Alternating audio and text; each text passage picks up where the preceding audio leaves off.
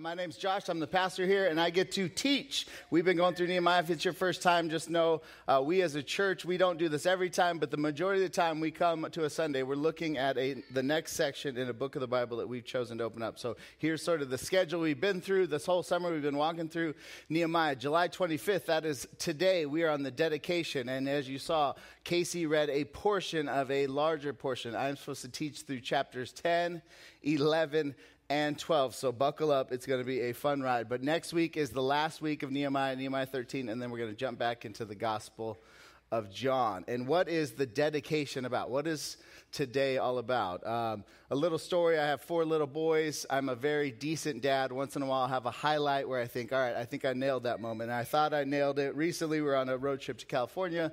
The boys are fighting because they're in close proximity. And I said, boys, we're going to learn a new word today.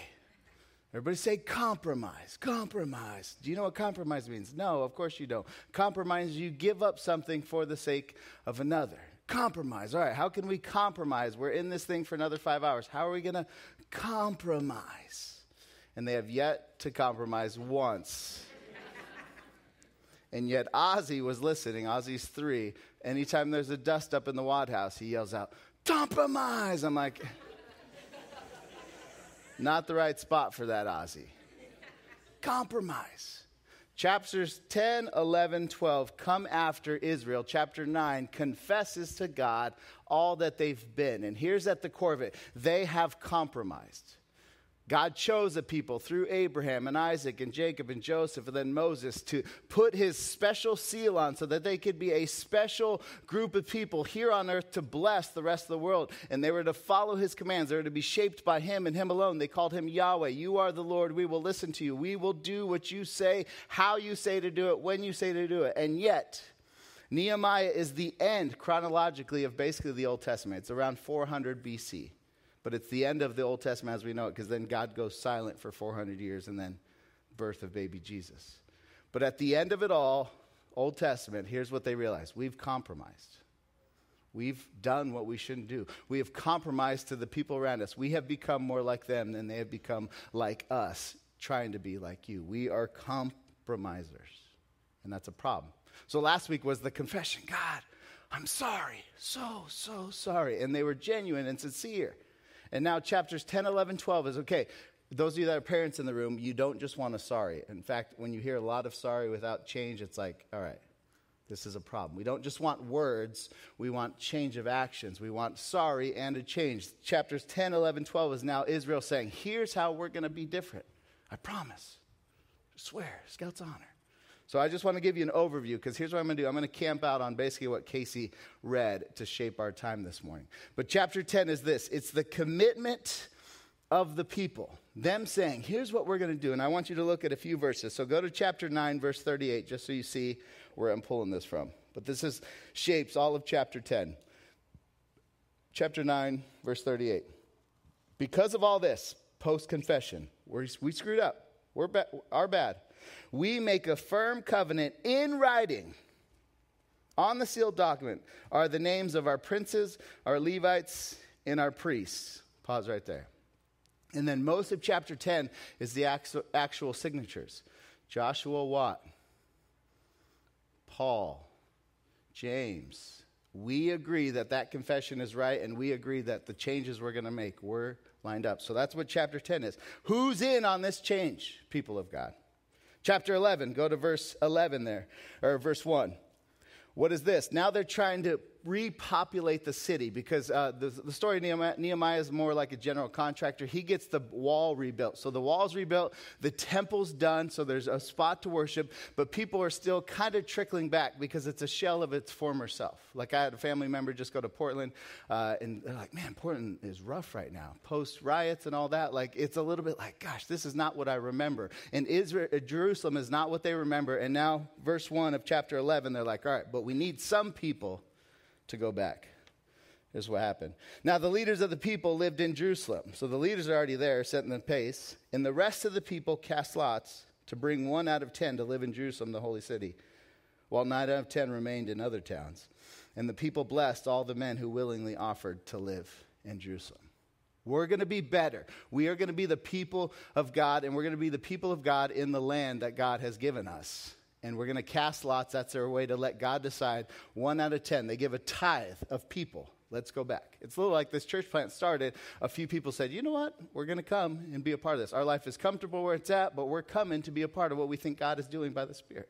And they're doing that here in a mass sort of way. And then what's chapter 12? People are back in the city. It's the sort of end of youth camp. Like, yeah, it's going to be so much better. So much better. So much better. Go to verse 27. This is the people of God doing what the people of God should do, is celebrate. Chapter 12, verse 27. And at the dedication of the wall of Jerusalem, they sought the Levites in all their places to bring them to Jerusalem to celebrate the dedication with gladness, with thanksgivings, with singing, with cymbals, with harps, with lyres. They just party. They worship. Go to verse 43 of that same chapter. This is how great of a celebration it was. Post, we're committed. And they offered great sacrifices that day and rejoiced, for God had made them rejoice with great joy. The women and children also rejoiced, and the joy of Jerusalem was heard from far away. The cities around hear them celebrating. What is that? It's the people of God getting back to the work that the people of God should be about, being a light in a dark world, right at the center. Israel's right in the center of all that's going on in the world. In verse 45, how do they accomplish that? Because people are in their places. People are in their lanes doing what they're supposed to be doing. And they perform the service of their God and the service of purification, as did the singers, the gatekeepers, according to the command of David and his son Solomon. So that's an overview. We make a commitment. All right, who's going in to actually live this out in the land? All right, we'll roll some dice. All right, you're going. Hernandez family, you're going. It was great having you, but enjoy Jerusalem. All right, we're here. What do we do now? We celebrate because we're back, and we're going to do it better than ever. Israel 2.0, let's do this. And that's Nehemiah. And that's where we're at. And now as we zero in on what Casey read, we're going to see, what do they actually commit to? What do they say? Here's what I'm signing my name on behalf of. What do I want to be held responsible for? So let's go back to chapter 10, and we'll spend the rest of the time here. I'm basically going to do two things this morning. Answer the question, what commitments do they make in this context? And then kind of listening to this story going on for us in this room, what sort of consideration should we make after listening to the people here? So let's go and just, what's the commitment they make? Chapter 10, verse 28. The rest of the people, the priests, the Levites, the gatekeepers, the singers, the temple servants, and all who have separated themselves from the peoples of the land to the law of God, their wives, their sons, their daughters, all who have knowledge and understanding, join with their brothers, their nobles, and enter into a curse and an oath to walk in God's law that was given by Moses, the servant of God, and to observe and do all the commandments of the Lord our God in his rules and his statutes. Pause right there. What are they committing to? To do the law of God. How much of it? All of it. Elijah, Roman, Jude, Ozzy, how sorry are you? Very sorry. What are you going to do different? We're going to be perfect from here on out. We will do everything you say, I promise. Just don't take away Rocket League, please. How serious are they? They commit, they sign their names, and they say there will be a curse if we don't do this. This goes back to Deuteronomy 28 in the Moses days. He gives the law. He's like, all right, you guys are signing on this, people of God, and there's two mountains, and one mountain a bunch of people get on, another mountain the rest of the people get on, and the blessings are one mountain, and the curses are another mountain. Like, here's the blessings we're going to receive if we follow this. Here's all the curses. And they basically experience all the curses because they didn't do it. But they're re-signing it. They're re-upping. They're like, all right, we are so serious, and whatever curse comes upon us from God, we are agreeing to. They're serious. Oh. But here's just what's fascinating now, is they sort of now summarize. All right, but for us, Israel and Jerusalem around 400 BC, what do we need to particularly highlight to actually be a distinct people? If our problem was compromise, we did what they were doing and we shouldn't have. How do we not compromise and live faithfully to God? What do we need to do? And this is just a fascinating section because it teaches you sort of how to read the Bible correctly. Because some of you may or may not know this, but most of the Bible, like the history, the narrative arc is not that long. It's basically the first 5 books of the Old Testament and the first 5 books of the New Testament. So Genesis, Exodus, Leviticus, Numbers, Deuteronomy, then Matthew, Mark, Luke, John, the Jesus books, and then Acts is the church book. And like if you put those together, that's basically kind of the history of what's going on in the Bible. So we're in Nehemiah, which is basically what they're doing is they're looking back to Genesis, Exodus, Leviticus, Numbers, and saying, what did God originally want us to be? They're not inventing new laws. They're not recreating the wheel. They're like, what did he originally call us to do? Just like us as the church in Acts, what did God want us to be? And they're looking back and they're like, okay, here's what he wanted from us. What's our current situation? What do we do about it? One guy said, he says this, new cultural circumstances demand that covenant faithfulness take different forms throughout history. Because basically what I'm going to walk through now, pretty quickly, is the specific commands. And here's what he says about them, this particular author. There are 7 laws implemented in this section, and none of them correspond precisely to any specific law in the Pentateuch, first 5 books of the Old Testament. Rather, each one represents a sort of interpretive summary of multiple differing laws on the same topic, or the formulation of a new law or a new need based on the interpretation of an older law. I know that's a lot of words, but basically, we're looking at the Constitution of the United States and trying to figure out for today, what does it mean to us? They're looking at their Constitution. Okay, what do we need to focus on? And most of it's a sort of summary reconfiguration of, okay, now for us, 400 BC, how are we going to do this? It's just fascinating that this is what they landed on. 3 major things: marriage, Sabbath, temple worship, specifically how much money it cost to do church back in the day. That's fascinating. Marriage, Sabbath, church. Like, if we were back here, we could figure out life and do life better if we did those 3 things according to them. So let's just walk through and just see where I'm getting this from. Verse 30. Here's their first sort of, all right, for us, here's what we need to be about right now. We will not give our daughters to the peoples of the land or take their daughters for our sons. In other words, we will not intermarry. And that could go sideways quickly. Like, there's no ethnic crossing in marriage. Like, I've heard that biblical argument, mostly from clowns, but there's some people who, is that what they're saying? Like, we don't want any sort of cross-cultural contamination because that particular ethnicity is worse and this is supreme. It's like you got to kind of do business. The reality is God was pretty clear about this throughout the time of the Old Testament. Deuteronomy, he says it. 1 Kings is a good summary of what God wanted and why he was about this sort of regulation. It says this: you shall not enter into marriage with them, other nations, neither shall they with you.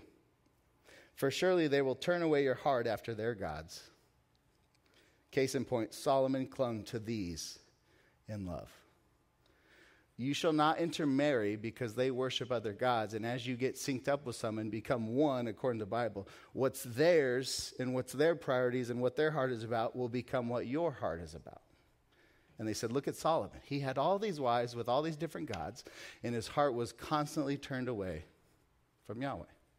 So we, the people of God, 2.0, we are not going to give our daughters and our sons away to other countries with other gods, is the first thing they come up with. Now, just know, the people of God are knuckleheads always, perpetually. So even like Malachi is a prophet around this time who speaks into this cultural moment.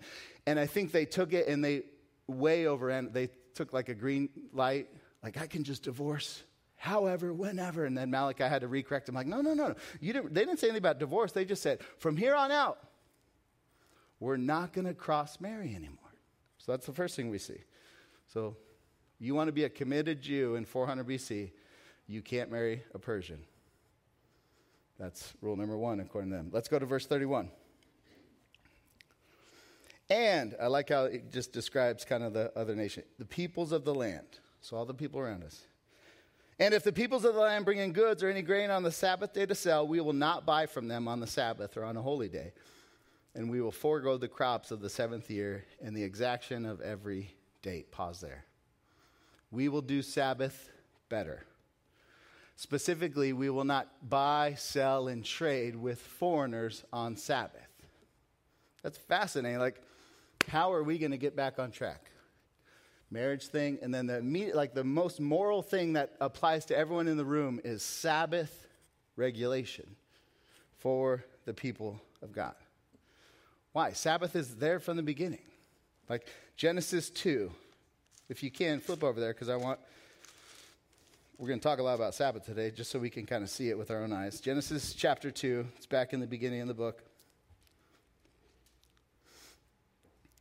This is where we get Sabbath in a still perfect world. Thus the heavens and the earth were finished. God had created in 6 days, and all the host of them. And on the seventh day, God finished his work that he had done, and he rested on the seventh day from all his work that he had done. So God blessed the seventh day and made it holy, because on it God had rested from his work and all he had done in creation. Pause there. Exodus 20, flip over. It's just the next book over. And this will be the end of flipping. We'll go back to Nehemiah and just camp out there. Exodus 20. Verse 8.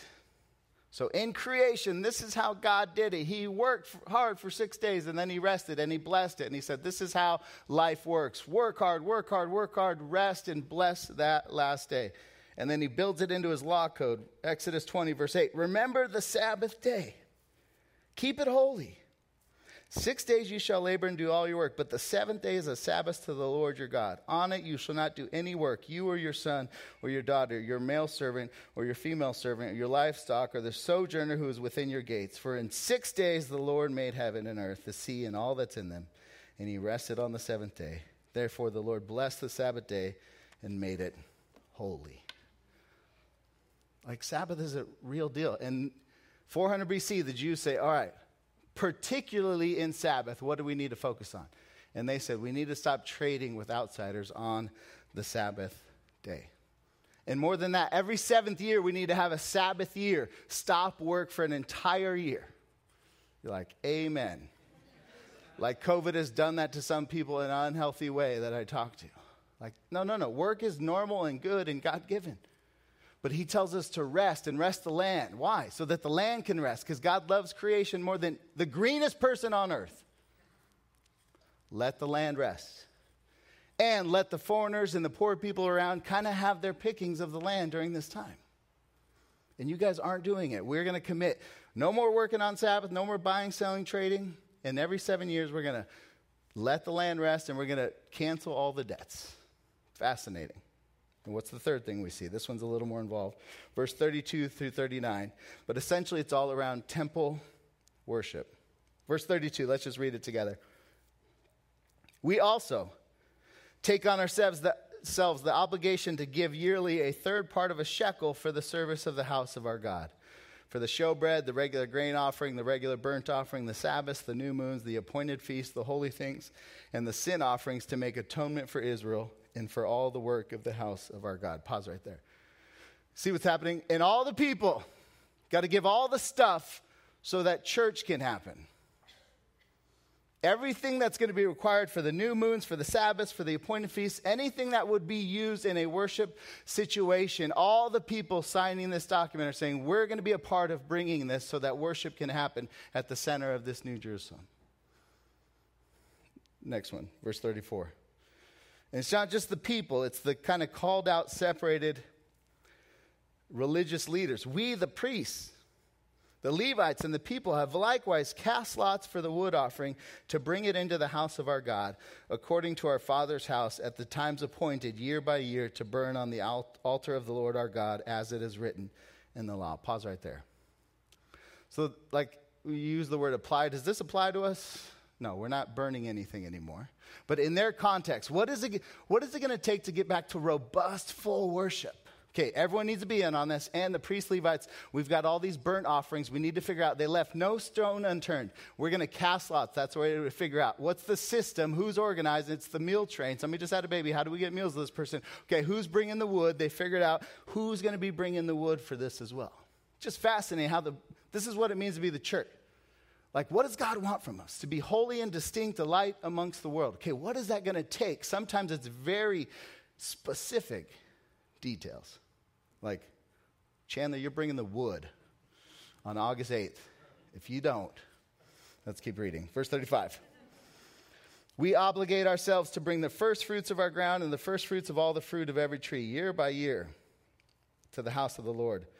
Also to bring the house of our God to the priests who minister in the house of our God, the firstborn of our sons and of our cattle, as it is written in the law, and the firstborn of our herds and of our flocks, and to bring the first of our dough and our contributions, the fruit of every tree, the wine and the oil to the priests, to the chambers of the house of our God, and to bring to the Levites the tithes, that means a tenth.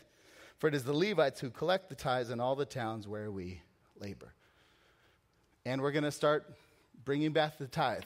A tithe means a tenth. Jewish, up to this point, Jewish sort of regulation, it was around 23 to 27% of their income kind of went to running Israel, which was both a political thing and a religious thing at this point. So a tithe, they gave far more than a tithe. But here's how we're going to get this system back up and running. We're going to give the best, the first fruits, not the leftover bucks we have, the first. Like I remember, I was shaped so much by my dad. He came to faith later in life. I was an older teenager.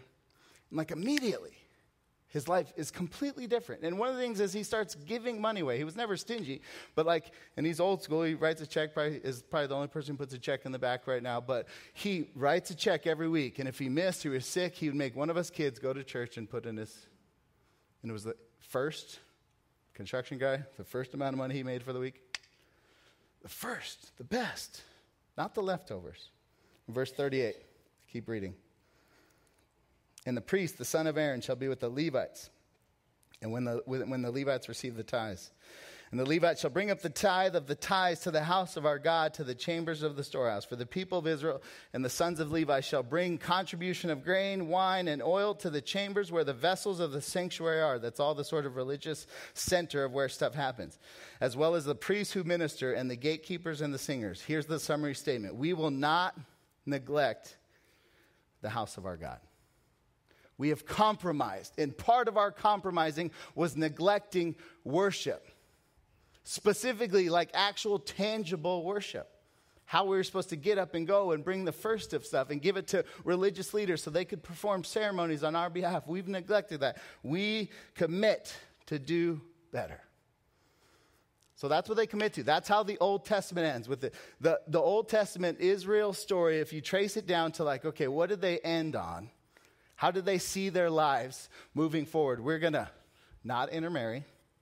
We're going to do Sabbath better, and worship is going to be at the center again because of our work to make it happen. And that's what they do. And then they sing this song in chapter 12. Yes, praise you. Chandler gets up, everyone just happy-go-lucky. It's amazing. Chapter 13, they fail in every single thing I just read.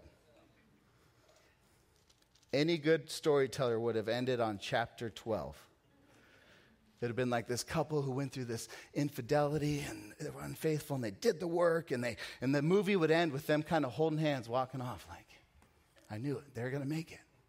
That's chapter 12. And chapter 13 is they trip and fall, get in a fight, and divorce seconds later. Because we're boneheads. And even our commitments we can't keep. So what do we learn from this? Here's what I don't want us to do. It's like, this is how I'm going to get my life back in order. This is it. Because here's the thing. They had the right prescription and assessment of their situation. I think they nailed the things that they should be doing differently to be distinct. They just still didn't have the heart and the spirit within them and this person named Jesus who could actually help them accomplish the task at hand. Does that mean we close this book and say we can't learn from these guys? Or we sit in their moment and try to learn and assess our own situation. Like, what can we learn from them? We're not here to become religious people. Like this quote of a guy I really like, Pastor. He says, if you win people to biblical principles, which we're going to talk about, but fail to win them to the biblical Christ, you will simply create religious people who lack the power to change. We'll just create tidy unbelievers. So what I'm going to walk through now are 5 considerations, and not 5 considerations on how to be the greatest Christian in the world. But listening to this text, what should we consider here in this moment, thousands of years later, with the same calling that Israel had, to be a worshiping community, to be a faithful witness, right smack dab in the center of a dark world with people who do not agree or see the world the way we see it. How do we remain faithful while not leaving, but staying right where we're at? That's what we're going to walk through. So what do we take for our context is the question that I want to end our time with. If you're a note taker, I've got 5. But here's what I take as I prayerfully kind of learned from our brothers and sisters back in the day. Here's the first one. We should consider where our name is written down. What do I mean by that? So we are very individualistic in this country. Out of all the countries in the world and all the times that have ever existed, this is probably the high point of individualism right here in this room. We can all just agree, and if you disagree, then you'll have some individualistic answer to give me that proves my point. But the way people became Christians back in the day is they did it tribally. In all these pagan tribes that got converted by, St. Patrick. We drink a lot of Guinness on that. St. Patrick went to convert all these tribes. And all he had to do was prove that his God was better than the gods that they were worshiping. Once they did, the whole tribe shifted over. And they're following. Even so, in Europe, all the countries became Christian under the same sort of banner. There was a Catholic country. And then if the king or queen changed to a Protestant, then the whole country shifted. And now we're all Protestant. It was all very group and communal. Until a couple feisty little future Americans are I don't like this. Let's go to another land and do it our way. Yeah. These pilgrims came over here and they're yeah, no one's going to tell us how to do this. Church of England, we want to be Baptist or whatever we want. We want to go to church once every 6 weeks and no one else consider that we're wrong at all. We want to do it our way. And that's what America was built on, religious individualism, which is fine. But we have to consider I think we need to swing the pendulum back a little towards a more communal, these are my people. I don't think we all get saved together at the same moment. I don't think theologically that's how it works. But I think the fact that we're so individual, within homes, spouses, completely different pages. We just all get to think what we want to think about the things we want to think about.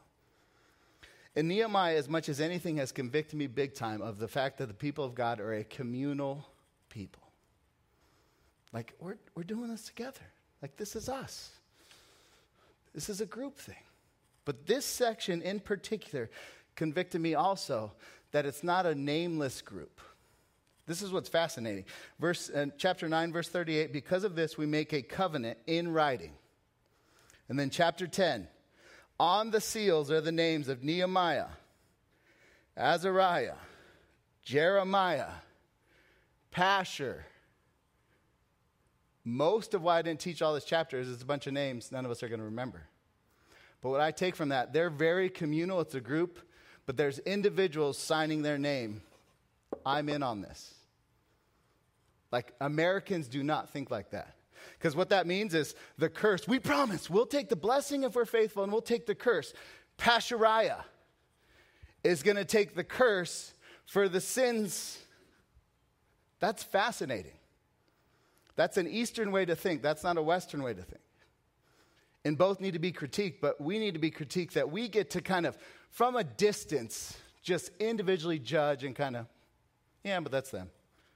When have you ever been implicated recently by a group sort of decision? That is the most anti-American, oh, that wasn't me. I'll tell you who it was, and I'll tell you what news source they were getting their information from. I'll tell you. Where is your name written down? Where you get the reward and the consequence together. That's what we see here. We're doing this. And it's not signed Israel, they group. Signed Anthony Hernandez, ride or die, North Mountain. Josh Watt, ride or die. Clayton Brenner, ride or die. Amy Blackwell. That's just fascinating. Because this does not happen in our society. It happens in marriage, and that's about it.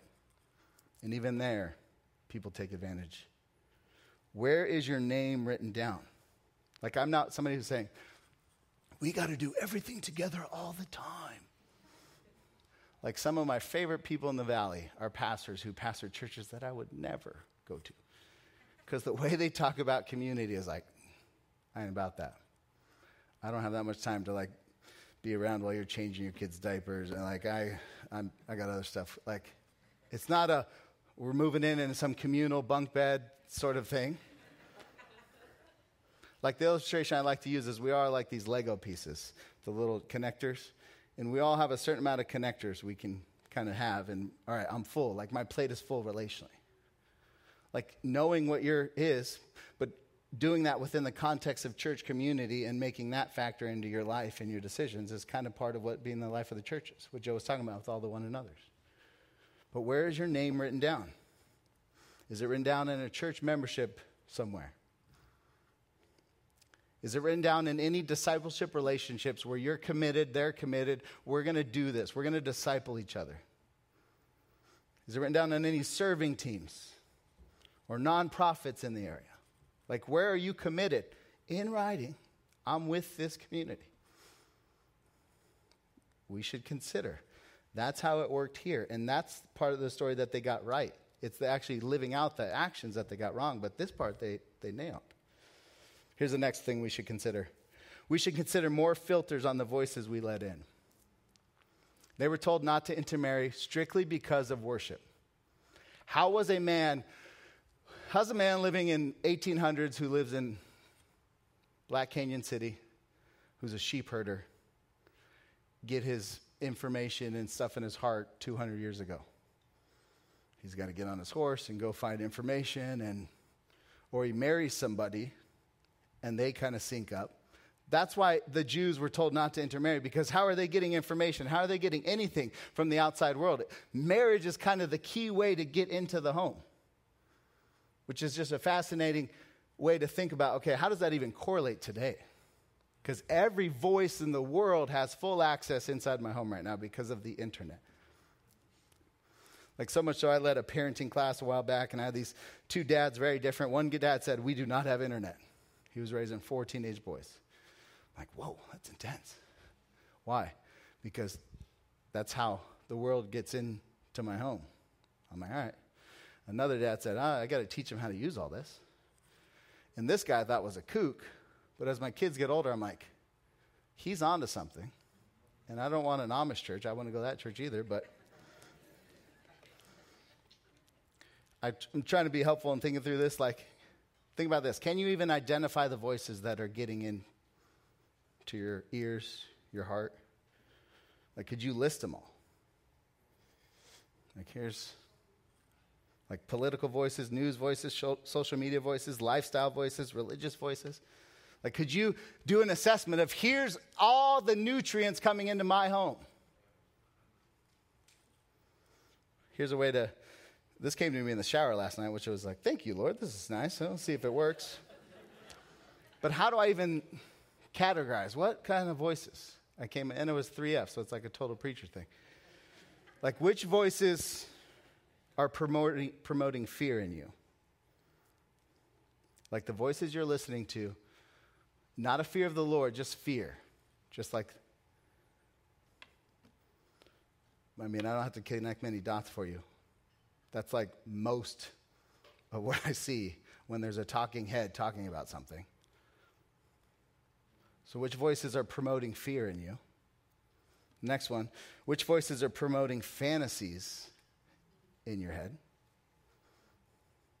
Like the low-hanging fruit on this is pornography, obviously. We don't want that. But there's all sorts of ways like the world is like, yeah, life would be better if. Life would be better if. Life would be better if. Or friendship. Which of the voices are promoting friendship with the world? James says you can't be a friend of the world and a friend of God. They don't coexist. And the way it's happening for me is like whoever tells the best story wins. Essentially is how the world works. In politics and whatever. And there's a lot of good stories being told about lifestyles and things and convictions that people have that are opposite of what I think the Bible says about stuff. And I can just feel like, I feel for people through stories. And there's a sort of friendship and a sympathy and an empathy, and that's good. I don't want a bunch of jerky people. But we got, especially with our younger people, being drawn away by but it's such a beautiful story. Fear, fantasy, friendship. Can you identify the voices coming into your life, into your heart, into your home, into your kids' hearts and homes? That's what they were talking about with intermarriage. They were pretty cut and dry. Here's how all these voices got in here. We all married a bunch of foreigners who were worshiping that God and that God and that God. That's how worship changed. Now it's way more we've chosen to let voices in. Have we done the work to kind of identify them? And here's what next you got to do. I think you got to remove some of them. Just flat out. Maybe you'll be that crazy guy, no internet. God bless you. I may become that pretty soon. But as I was praying for us this morning, this thought came to mind. Our church is never going to struggle from having enough information.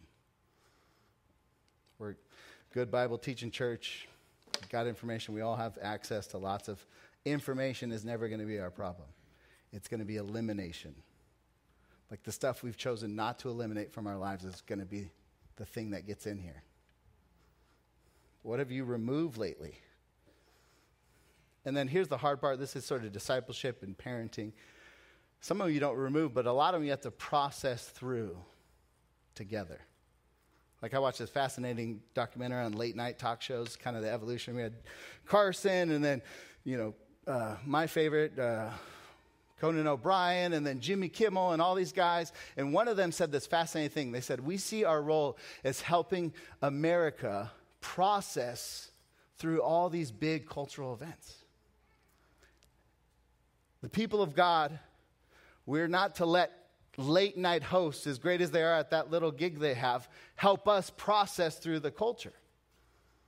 I want you to laugh and then turn you off, not to make sense of the world. That's what this is for, and that's what this is for. But where are we processing all the voices together?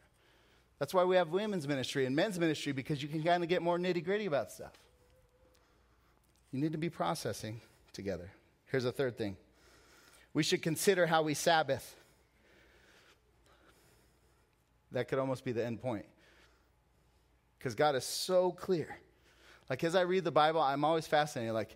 Sabbath, Genesis, Sabbath, Exodus. And whenever God just loses his mind, it's usually you did not Sabbath. It's what? It's all these murders, crazy Old Testament stories, and this guy's arm was chopped off and fed to an alligator in front of the whole crowd.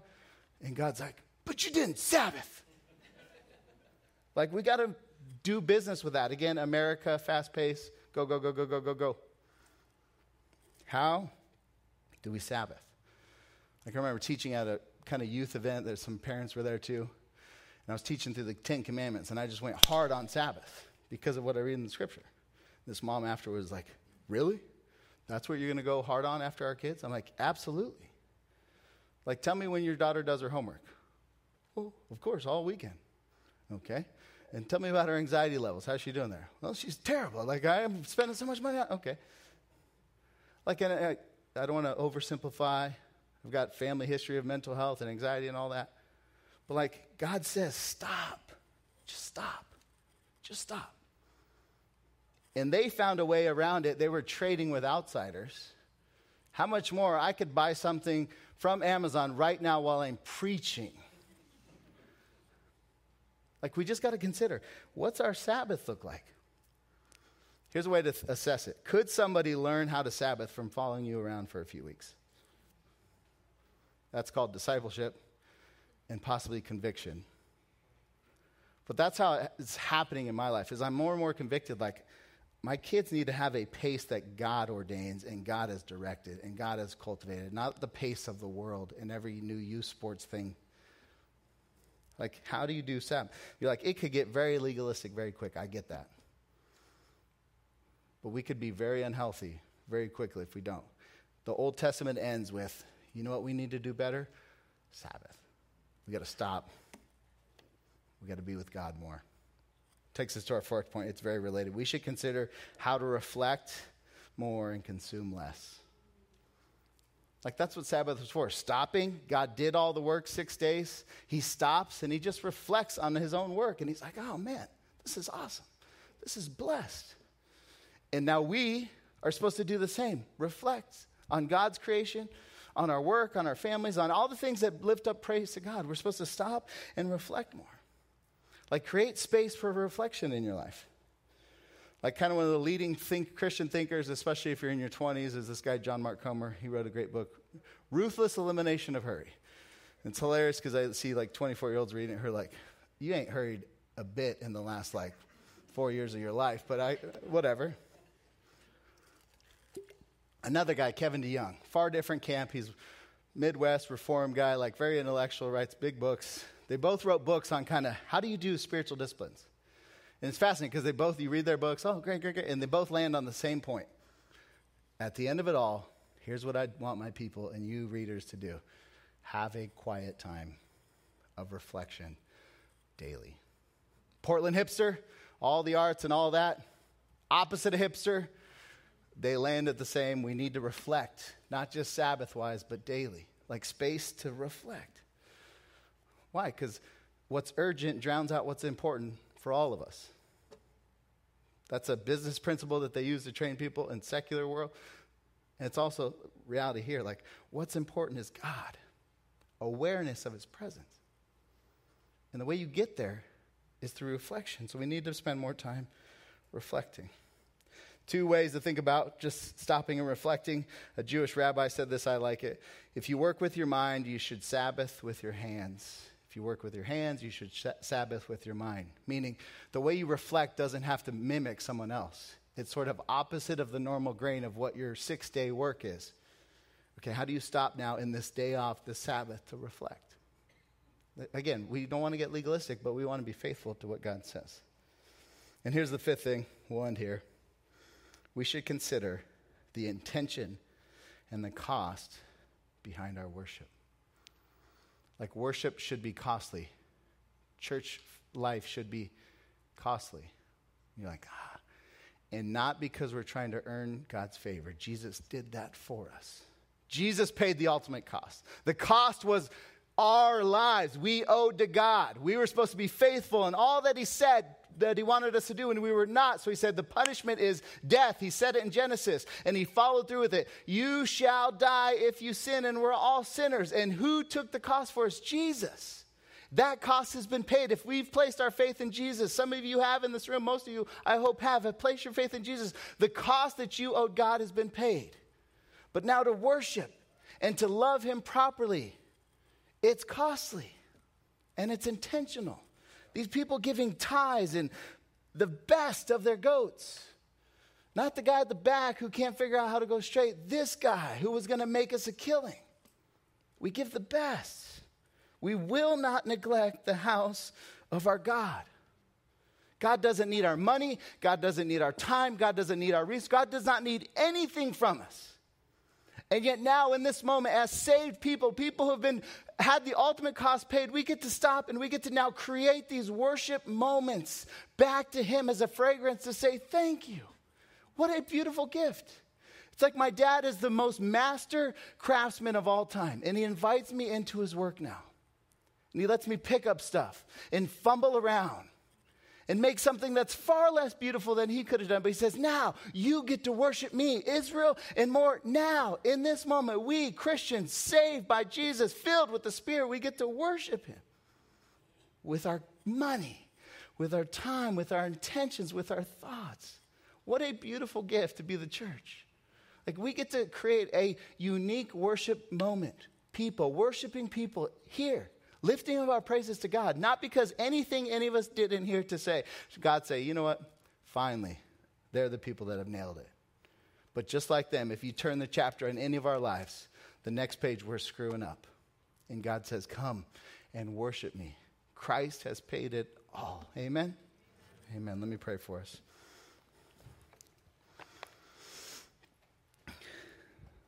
God, shape us. We want to learn the lessons from the Bible that we need to learn. And we also want to rest in the beauty that we are on the other side of this story of Nehemiah. And we sit here and we no longer worship with goats and blood and offerings. We don't have to rely on one man on one day every year to go and take care of the biggest problem in our life, sin. But we get to come every week from whatever the last 6 days have brought us, sin, shame, guilt, successes, failures. We get to come every week and focus in on you, your Son, Jesus Christ, the ultimate object of our worship now. And we don't do it haphazardly. Lord, we confess where we have been trivial and trite and chintzy with worship. God, we also don't want to just play religion to be impressive to others, but from our heart, we want to worship you sincerely. And we want to give to you what you really deserve, and that's our worship. So God, take this little act of worship from this group of people as an offering. Imperfect, insufficient to buy us forgiveness or salvation. We get that. But we offer it to you right now. Lord, we love you. Thank you for your word. Thank you for this book that has been so formative in this little amount of time we got to spend in it. It's in Jesus' name I pray.